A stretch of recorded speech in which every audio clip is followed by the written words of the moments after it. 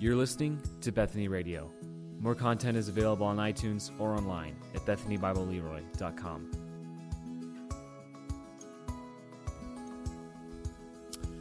Well, good morning. We are going to continue in worship as we turn to God's Word. So head to the book of Romans and chapter 9. If you've not been with us and you're visiting, we're halfway, aren't we, through a study of Romans, and we are in chapter 9. And we are moving along. So look up Romans 9. We'll read just the first few verses in a minute. As you're going there, I've got a picture from last week from Tatum. I had a lot of good pictures, but Tatum's picture pulled out of the little cup of guys I need to pick from, and so he was looking at last week. We saw this at the end of Romans 8, that neither death nor life nor things present nor things to come. Tatum's got it. God, we are with God. Nothing shall separate us from Him. So thank you, Tatum, for that. And thank you for the rest. Check them out on your way out, or if you go out this door, just swing that way. Check your mailbox. Look at the pictures that are there. And just some great pictures that you guys are coming up with as we work through this. So, all right, well, hopefully you're in Romans 9 now. Your Bible maybe turns to Romans 8 easily. We're just right beyond 8, just in the first few verses. Let me read verses 1 through 5 as we begin Romans 9. Let's listen to God's Word. I am speaking the truth in Christ. I am not lying. My conscience bears me witness in the Holy Spirit that I have great sorrow and unceasing anguish in my heart.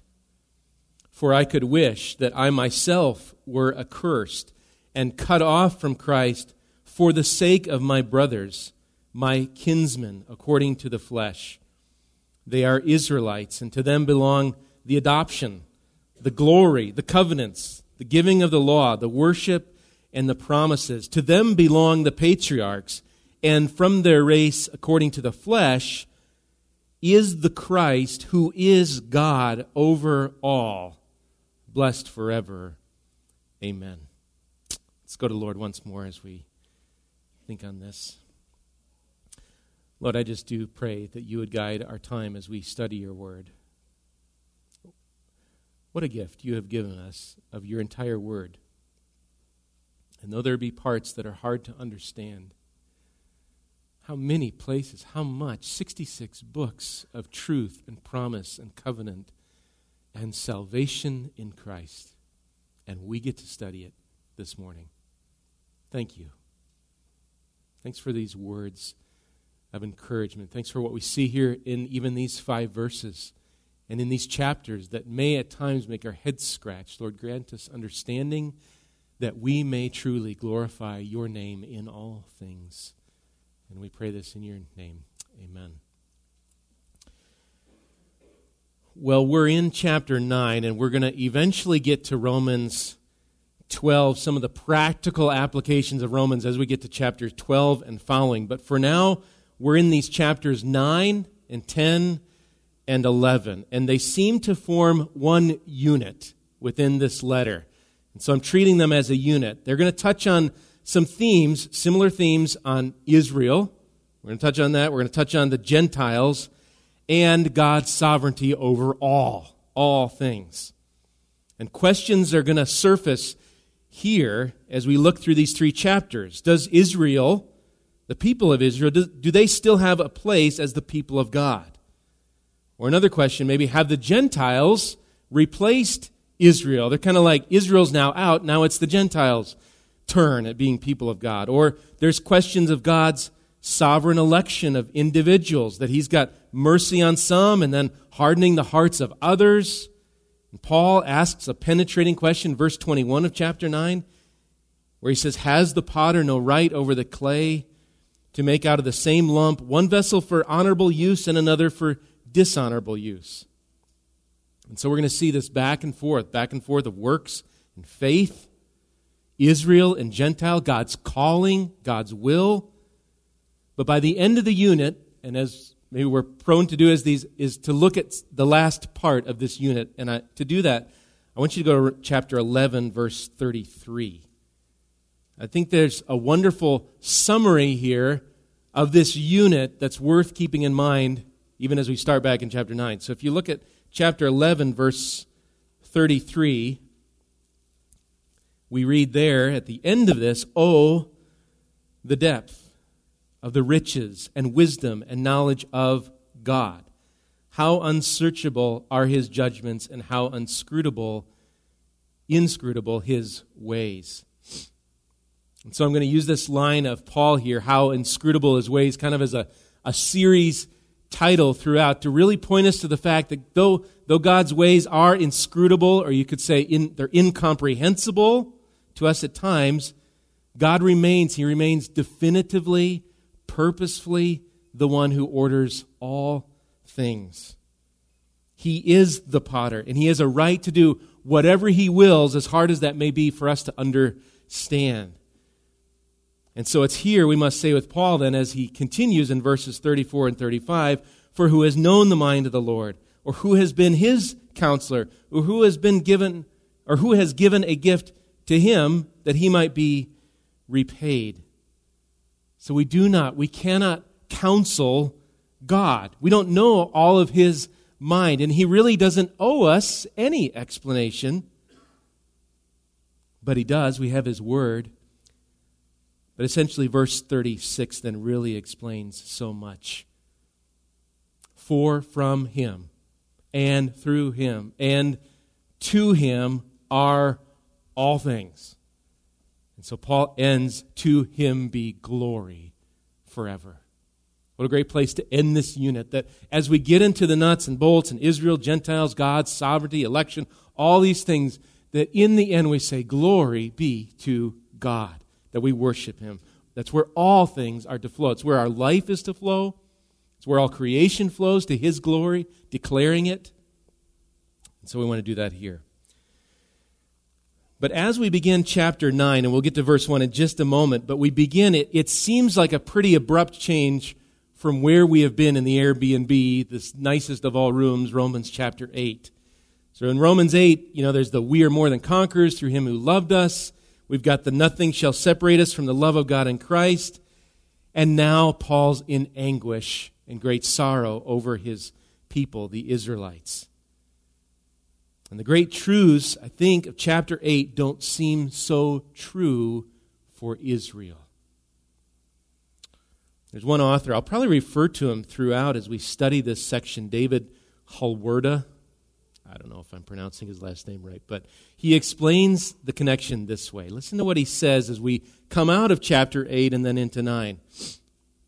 He says, when Paul looks away from Christ, chapter 8, to the reality of Jewish unbelief, it's kind of where we're at here, he goes on to say, Jewish Israel was the original object of election, the recipient of numerous blessings and privileges. But now, in the presence of Jesus and the gospel, most did not believe. So the question, is election such a sure thing? If Israel can apparently fall away, what happens to Christian confidence in God's electing love in Christ?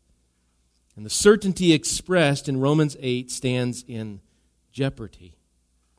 And Doug Moo calls it here, as we look at Israel, calls it the problem of Israel, saying this, the Jews, recipients of so many privileges, that's what we're going to see in verses 4 and 5, are not experiencing the salvation offered in Christ. That's implied in verses 1 through 3. They are the objects of God's electing love, yet from the standpoint of the gospel, they are enemies. So has God's election, has it failed? Has God's plan failed? Has his word failed? And I think in your mind you would say, no. And verse 6 would agree. Paul's going to say, no, the word of God has not failed. And we're going to look more at that as we go on next week. But however inscrutable they may be, God's ways and purposes and election are sure. They're sure for his own, both of Israel and of the Gentiles. All right, so now we're ready to just come into these 5 verses, and let's head there and look at Paul's emphatic statement in verse 1. Look at what he says again in verse 1. He says, I am speaking the truth in Christ. I am not lying. My conscience bears me witness in the Holy Spirit.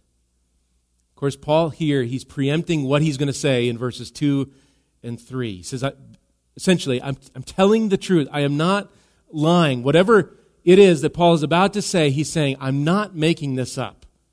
This is not fake. This is not false. And I want to cover just briefly just two questions. There could be more things I'm not covering here, but two questions coming out of this verse. Number one, why such an emphasis on the truth? Why is Paul so adamant to say, I'm speaking the truth, I'm not lying, my conscience bears witness? Why such emphasis? Again, I think Paul wants to make sure what he is about to say, he's not being fake, he's not being false. One commentary pointed out that Paul, he's known for his mission to who? To the Gentiles. And so maybe he wants to truly affirm his own love for his own people, the Israelites. And as we're going to see in verse 2, Paul is legitimately, he's truthfully, his conscience in sync with the Spirit, he is genuinely concerned for his people. Truly, he is. Question number 2, though, why does Paul need to say he speaks the truth in Christ?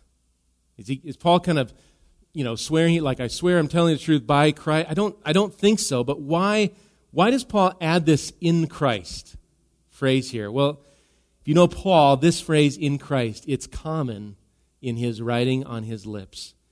He greets fellow workers in Christ. To the Corinthians, he says, my love be with you all in Christ Jesus. Or he says to the Jew or Greek, you are all one in Christ Jesus. So many ways Paul connects his being in Christ to his life, which goes along with just such a wonderful verse that really shows Paul's heart, Philippians 1:21, that says, in part, for to me to live is Christ. Paul's life is in Christ. Everything about Paul is Christ.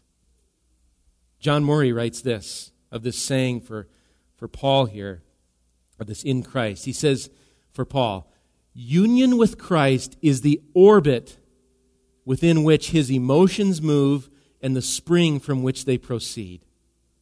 That's a great line. I'll read it again. Union with Christ is the orbit within which his emotions move and the spring from which they proceed. Thus, the thing spoken of as the truth derives its impulse and the guarantee of its propriety from this union. Maybe put it in simpler ways. Whether Paul is walking, or he's teaching, or he's living, he's working, or he's speaking the truth, in all Paul does, it is all done in Christ. By way of application, is that how you would characterize your own life, or my life? Is it in Christ? Shoveling snow, not today, could come again. Dealing with conflict, on your way to work, at work, coming home from work, in this place or that place. May we imitate, let me encourage you and us, in my own heart, to imitate Paul, for to me to live is Christ. All right, well, what is the truth then? Verse 1. What is the truth? Paul is so adamant that we know he is telling the truth. That comes in verses 2 and 3, where he says, that I have great sorrow and unceasing anguish in my heart. For I could wish that I myself were accursed and cut off from Christ for the sake of my brothers, my kinsmen, according to the flesh. Paul does not just have sorrow or grief, but he has, and the Greek here is megale, or you can hear in there, mega. He has mega grief. You've got the word, at least in the ESV, great sorrow. And not only great sorrow, he has continual, you see it? Continual, unceasing anguish for his people. This grief, it's both, so it's deep and wide, if you use that song. There's deep sorrow for his people, and it's not just a momentary, boy, that's too bad. Well, Barnabas, what do we got going on tomorrow? It's deep, it's unceasing anguish. for his people. We're going to see, again, I've already mentioned it, his people, that where this grief is aimed at, his fellow kinsmen, the Israelites. And they're anything but believers of the Christ whom Paul loves and preaches, at least in mind here. They do have all the things of God, and yet they lack God in Christ himself. And Paul really grieves, I think, because they are cut off from Christ. He's grieving for their lack of Christ in their lives. Which, again, by way of application, I wonder if some, maybe many of you, can relate really well to Paul in verse 2. Maybe there is sorrow for a family member of yours to know Christ. It's deep and it's lasting. Or there's a close friend. Or maybe there's sorrow for you as a child for your parent or parents. Or parents, a sorrow for your children. You experienced the wonder of Christ. You see him in the Scripture. You love him. But for this other person, it's like they just don't know him or they've ran away from him. Verse 2 is an encouragement to our hearts, I think. Maybe you don't see it. It doesn't say it in there. And so all of you be encouraged. Who is speaking this? Who is in great anguish? The same one, the same apostle that wrote, don't be anxious about anything, and the same apostle that said, rejoice always. That same apostle, Paul, what do you think? Paul, he's got it all together. He does, and he's in great sorrow and anguish. Be comforted. You're in line with Paul, and he's in anguish over the lack of Christ in the lives of his own relatives, his own people. His grief is so much, verse 3, that he lays out a wish, a longing, and a desire. He longs for his own being accursed, his own being cut off for the sake of his brothers, according to the flesh. He says here he would rather be accursed. It's where we get the word anathema. If you've ever heard that word before, anathema. It's the idea of being cursed, being condemned. The Old Testament way would be devoted to destruction. Paul has just highlighted, again, chapter 8, the wonders of our oneness of Christ. There is no separation. And yet here, for the sake of his kinsmen, Paul seems eager to be separated on their behalf. Which is why, maybe that's so jolting, that's why maybe he spent verse 1 saying, I am telling the truth. I'm not lying here. I would rather be. Now we know that's not possible. We know chapter 8, even verses 31 through 39, have just proved Paul cannot be separated from Christ. But it's this desire. Doug Moo writes here regarding what's implied. He says, the strength of Paul's language here and elsewhere makes sense only if he sees his kindred's failure to believe in Christ as putting them outside the scope of God's salvation. And here we're reading a little deeper into the text, not making up the text, but just what is really going on. This is Paul being willing to be separated, accursed for his kinsmen, because they are separated. They are, in fact, cut off. And these Israelites, in general, not all, but they stand, those that are not claiming Christ, they stand accursed and condemn themselves. One question here, why? Why is Paul so willing to be accursed in their place? I have three answers to this. Maybe there's more. One we've kind of already, I think, looked at. Number one, why is Paul willing? Because he loves his people. Those Israelites that are remaining in sin without Christ, they are eternally condemned. They are devoted to destruction. This is Paul's family according to the flesh, and he loves them. And it's been pointed out, there's a parallel here.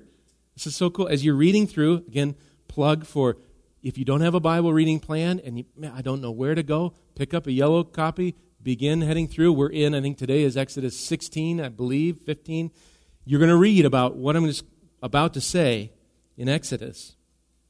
But as we look back, there's a connection to Moses, of Paul and even Moses.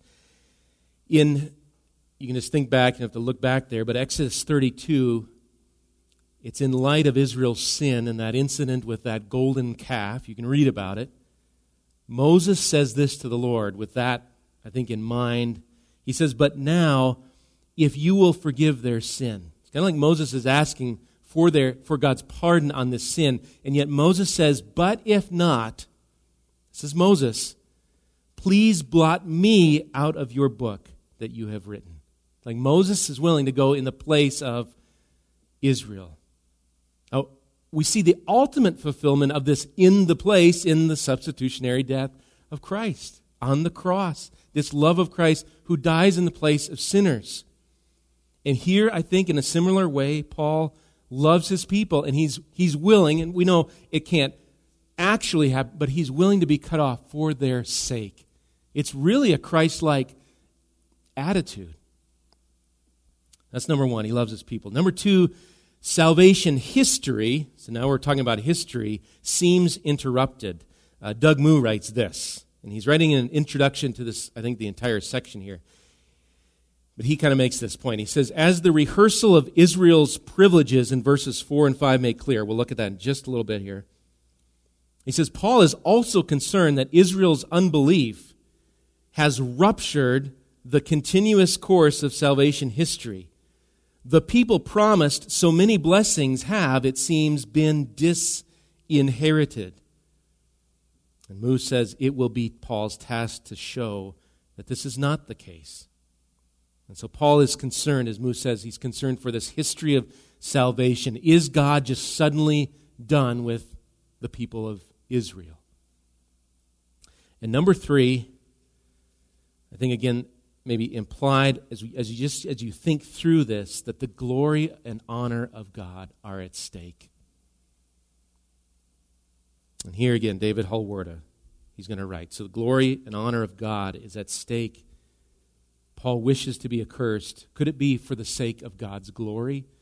Halwarda writes this. He says, Paul's offer was not motivated merely by ethnic or racial identity, by solidarity with his own people. Rather, like Moses, Paul was motivated by concern for the honor of the God who had chosen Israel. How would the honor of God, who is always faithful to his promise, be maintained in the face of an unbelieving Israel?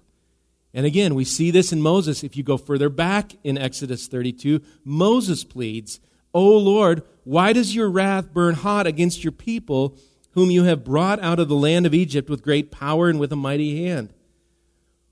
Moses says this, why should the Egyptians say, with evil intent did he, that is God, did he bring them out to kill them in the mountains and to consume them from the face of the earth? Okay?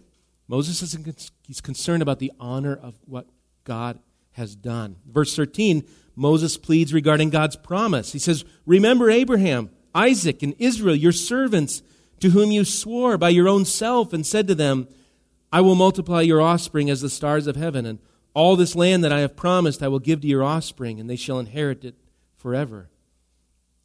Moses, and I think Paul, they are concerned with God's honor and God's word being maintained. Well, again, the last phrase of verse 3 clues us in, tells us the spiritual condition of those Paul has in mind. They are according to the flesh. We just got out of Romans 8. There are those that live according to the flesh, those that live according to the Spirit. These Paul is talking about here, they are not brothers in the Spirit, they're rather brothers in the flesh. Related, relatives, people, groups. They're not, in fact, believers in Christ. They've actually rejected Christ. From here, though, verses 4 and then into 5, Paul lists out the blessings of Israel. Read them here in verse 4. They are Israelites, and to them belong the adoption, the glory, the covenants, the giving of the law, the worship, and the promises. And certain commentators see, including my own, just the ESV study Bible here, maybe you have one of those, you see the column down in your notes if you look at verse 4 down there. they see a parallel list here. So I don't have it up here for you, but adoption is related to the law, the giving of the law. Let me do it this way so you're not reading backwards. Adoption is related to the law. Worship, listed here, glory related to worship, and then covenants are related to the promises. So adoption related to law, worship related to glory, promises related to covenants.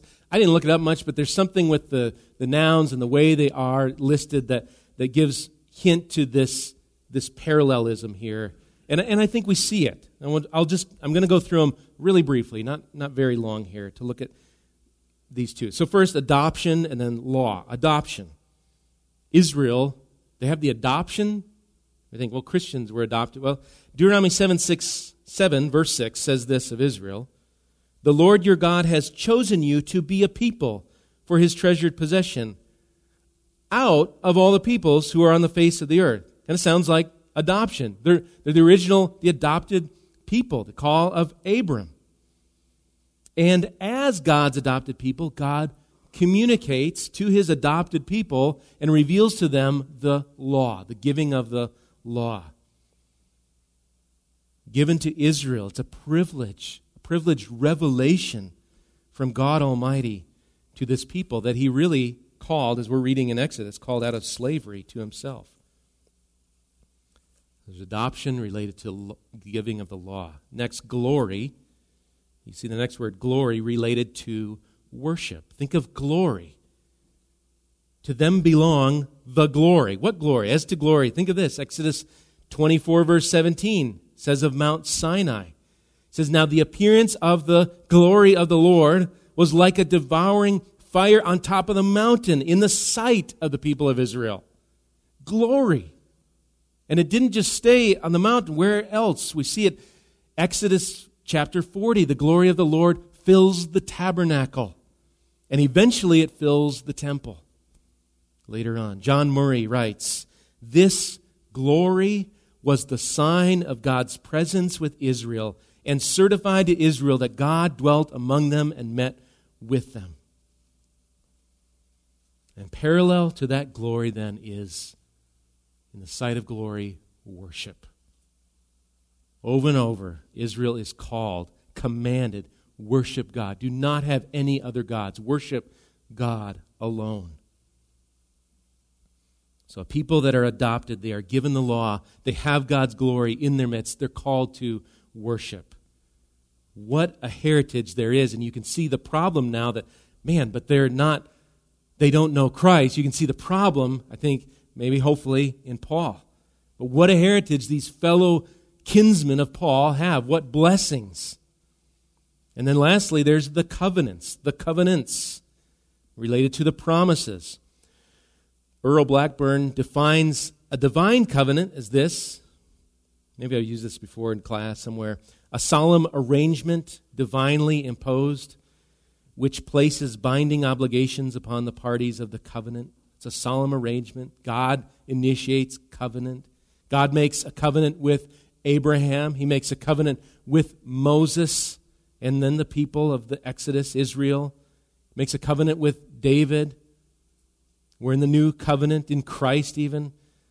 The covenants are God's word to the people. And so I think related, now you can see it, the covenants related to this are the promises, which really are the word of God.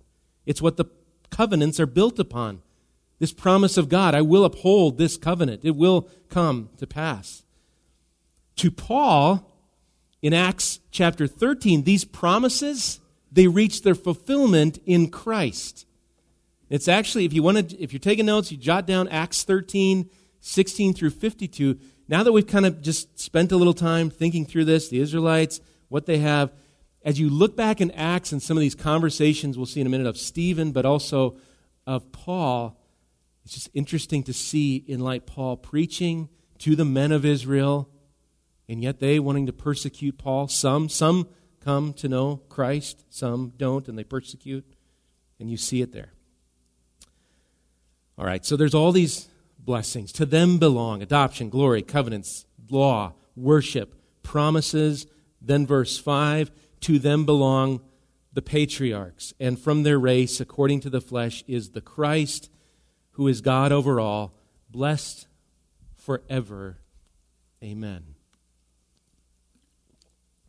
So there are these patriarchs, and I don't know how many. I don't have a definitive list. Of course, Abraham, Isaac, Jacob, and I think there's others. They're quite literally the fathers. But it's in relation to these that down the line that the climax blessing is here. And who is that? Christ, the Messiah. Peter says boldly, he says in Acts chapter 2, he says that Israel crucified and killed this Jesus. And he points out that David, the patriarch, died, but Jesus did not. Peter concludes in Acts chapter 2, verse 36. He says, "Let all the house of Israel, therefore, know for certain that God has made him both Lord and Christ, this Jesus whom you crucified." And those that hear Peter of Israel, they are cut to the heart, and many are saved. It says 3,000 of them are. Later on, you can read about this. Those that hear Stephen, they hear him recite a history of Israel. Kind of as we're just really briefly thinking through verse 4. And I think it expands, Stephen expands these themes of Paul. And Stephen concludes his speech in Acts chapter 7. In part, he says, "You stiff-necked people," maybe he's talking to Israel still, "You stiff-necked," he's talking to his people, "uncircumcised in heart and ears, you always resist the Holy Spirit. As your fathers did, so do you. Which of the prophets did your fathers not persecute? And they killed those who announced beforehand the coming of the righteous one, whom you have now betrayed and murdered. You who received the law as delivered by angels and did not keep it." Even Stephen is calling out his own people. But what does Stephen do that is so Paul-like, that is so Christ-like, as Stephen falls to his knees in the midst of now being stoned for what he has just said? He says, "Lord, do not hold this sin against them." You see a similar theme here. I think it's a New Testament theme. Peter, Stephen, Paul loving his people in anguish over their rejection of Christ the Messiah. Notice here at the end of verse 5 the contrast of Christ. Yes, he came according to the flesh, that's said. But Paul asserts, I think what to the Jews, as we read about, was so blasphemous in what Christ would say when he said he was equal with God. This same Christ, Paul asserts here, he is God over all, blessed forever. Again, John Murray, he writes this and he concludes. He says, "The chief reason for the apostles' anguish was the rejection on Israel's part of that which brought to fruition the covenantal history which constituted their distinctiveness. The gravity of this rejection was pointed up by the uniqueness of Jesus' person." In other words, the climax of the history of Israel was and is Christ. According to the flesh, he is the God-man. And Israel had a history of rejecting Christ, and yet Paul remains in anguish for his people to know him. Now, verses 1 through 5 that we've just gone through, they are not the whole argument. We've just kind of put our foot in a little bit. It's not all of even what's in chapters 9 through 11. What we do see here, in particular in our study, Paul's great sorrow for his people. We see the great blessings, even of Israel, Paul's people. But implied behind this, behind Paul's words here, is this separation of Israel from the final, from the fullest, the final promise, the fulfillment of the promise in Christ. What happened so that those to whom such great blessings were given, verse 4, ultimately crucify Christ? So, question, did all the adoption, did all the glory, all the covenants, all the law, all the worship, did all the promises fail? And Paul doesn't answer that yet, though again, your eyes are just going to drift to verse 6 and say, no, God's God's word has not failed. We'll look at that next week. Two things to just take away real briefly from these few verses that we've studied. Number one, we've said it before, Paul's great sorrow and unceasing anguish for his people. He really cared deeply, deeply for those that did not know Christ for his own, willing to be accursed for them for their sake. I think, again, he's a model of Christ. He demonstrates Christ-like love for a people who in large part have rejected Christ. So there's a call for us to do the same. Have that kind of great sorrow, deep, unceasing anguish for those that don't know Christ. Why? Because of the reality of where they are headed. Many of you that are in that anguish understand that, and you see that. That's why your anguish is there, because for all intents and purposes, not with God forever. Paul's anguish here, they're still cut off. Number two, the question is for you then. That's kind of thinking of us or us towards others. What about you? What will you do with this Christ? According to the flesh, he's Christ, and he is God over all. What do you do with them? What has God given you? Has he given you a Bible in English? Do you have one? Has he given you a church family to come around and be part of and to encourage in the faith? Has he given Christian teaching here through the week, on the radio, in podcasts? You can listen to it 24/7. So is Jesus thus simply another man who walked on the earth, or is he, in your life, is he Christ? Is he overall? For you to live is Christ. Is he your King of Kings? Or is he someone just to celebrate at Christmas or maybe Easter, just kind of largely absent from your thoughts? Psalm 2, verse 12, shows us two aspects of this Son, Jesus Christ. It's both wrath and refuge. There's wrath for all who would reject him. There's refuge for those who come to him. May the love of Christ, may it grow and flourish in your heart, your own heart, and then grow and flourish in a love for sinners who are lost.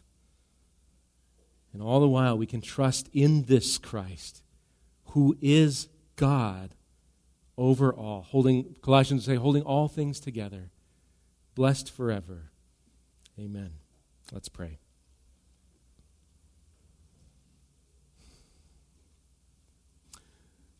Father, I pray these two things for us as a congregation and as a gathered body of believers, that we too, we would hold to both. We would rejoice always. We would not be anxious, trusting you.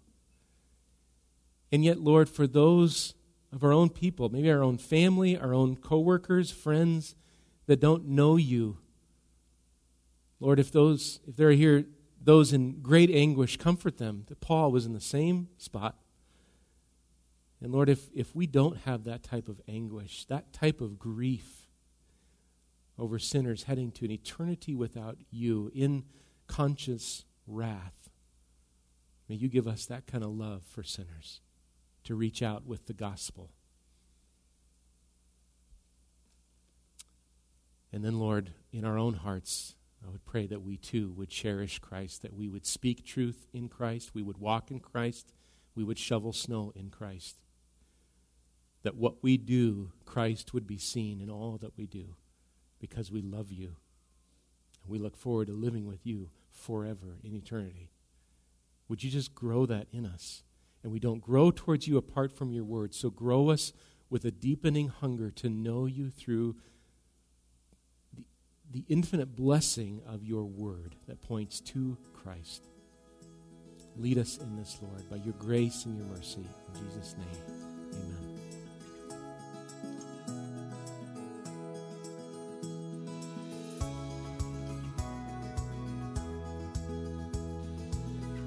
You've been listening to Bethany Radio, a production of Bethany Bible Church in Leroy, Minnesota.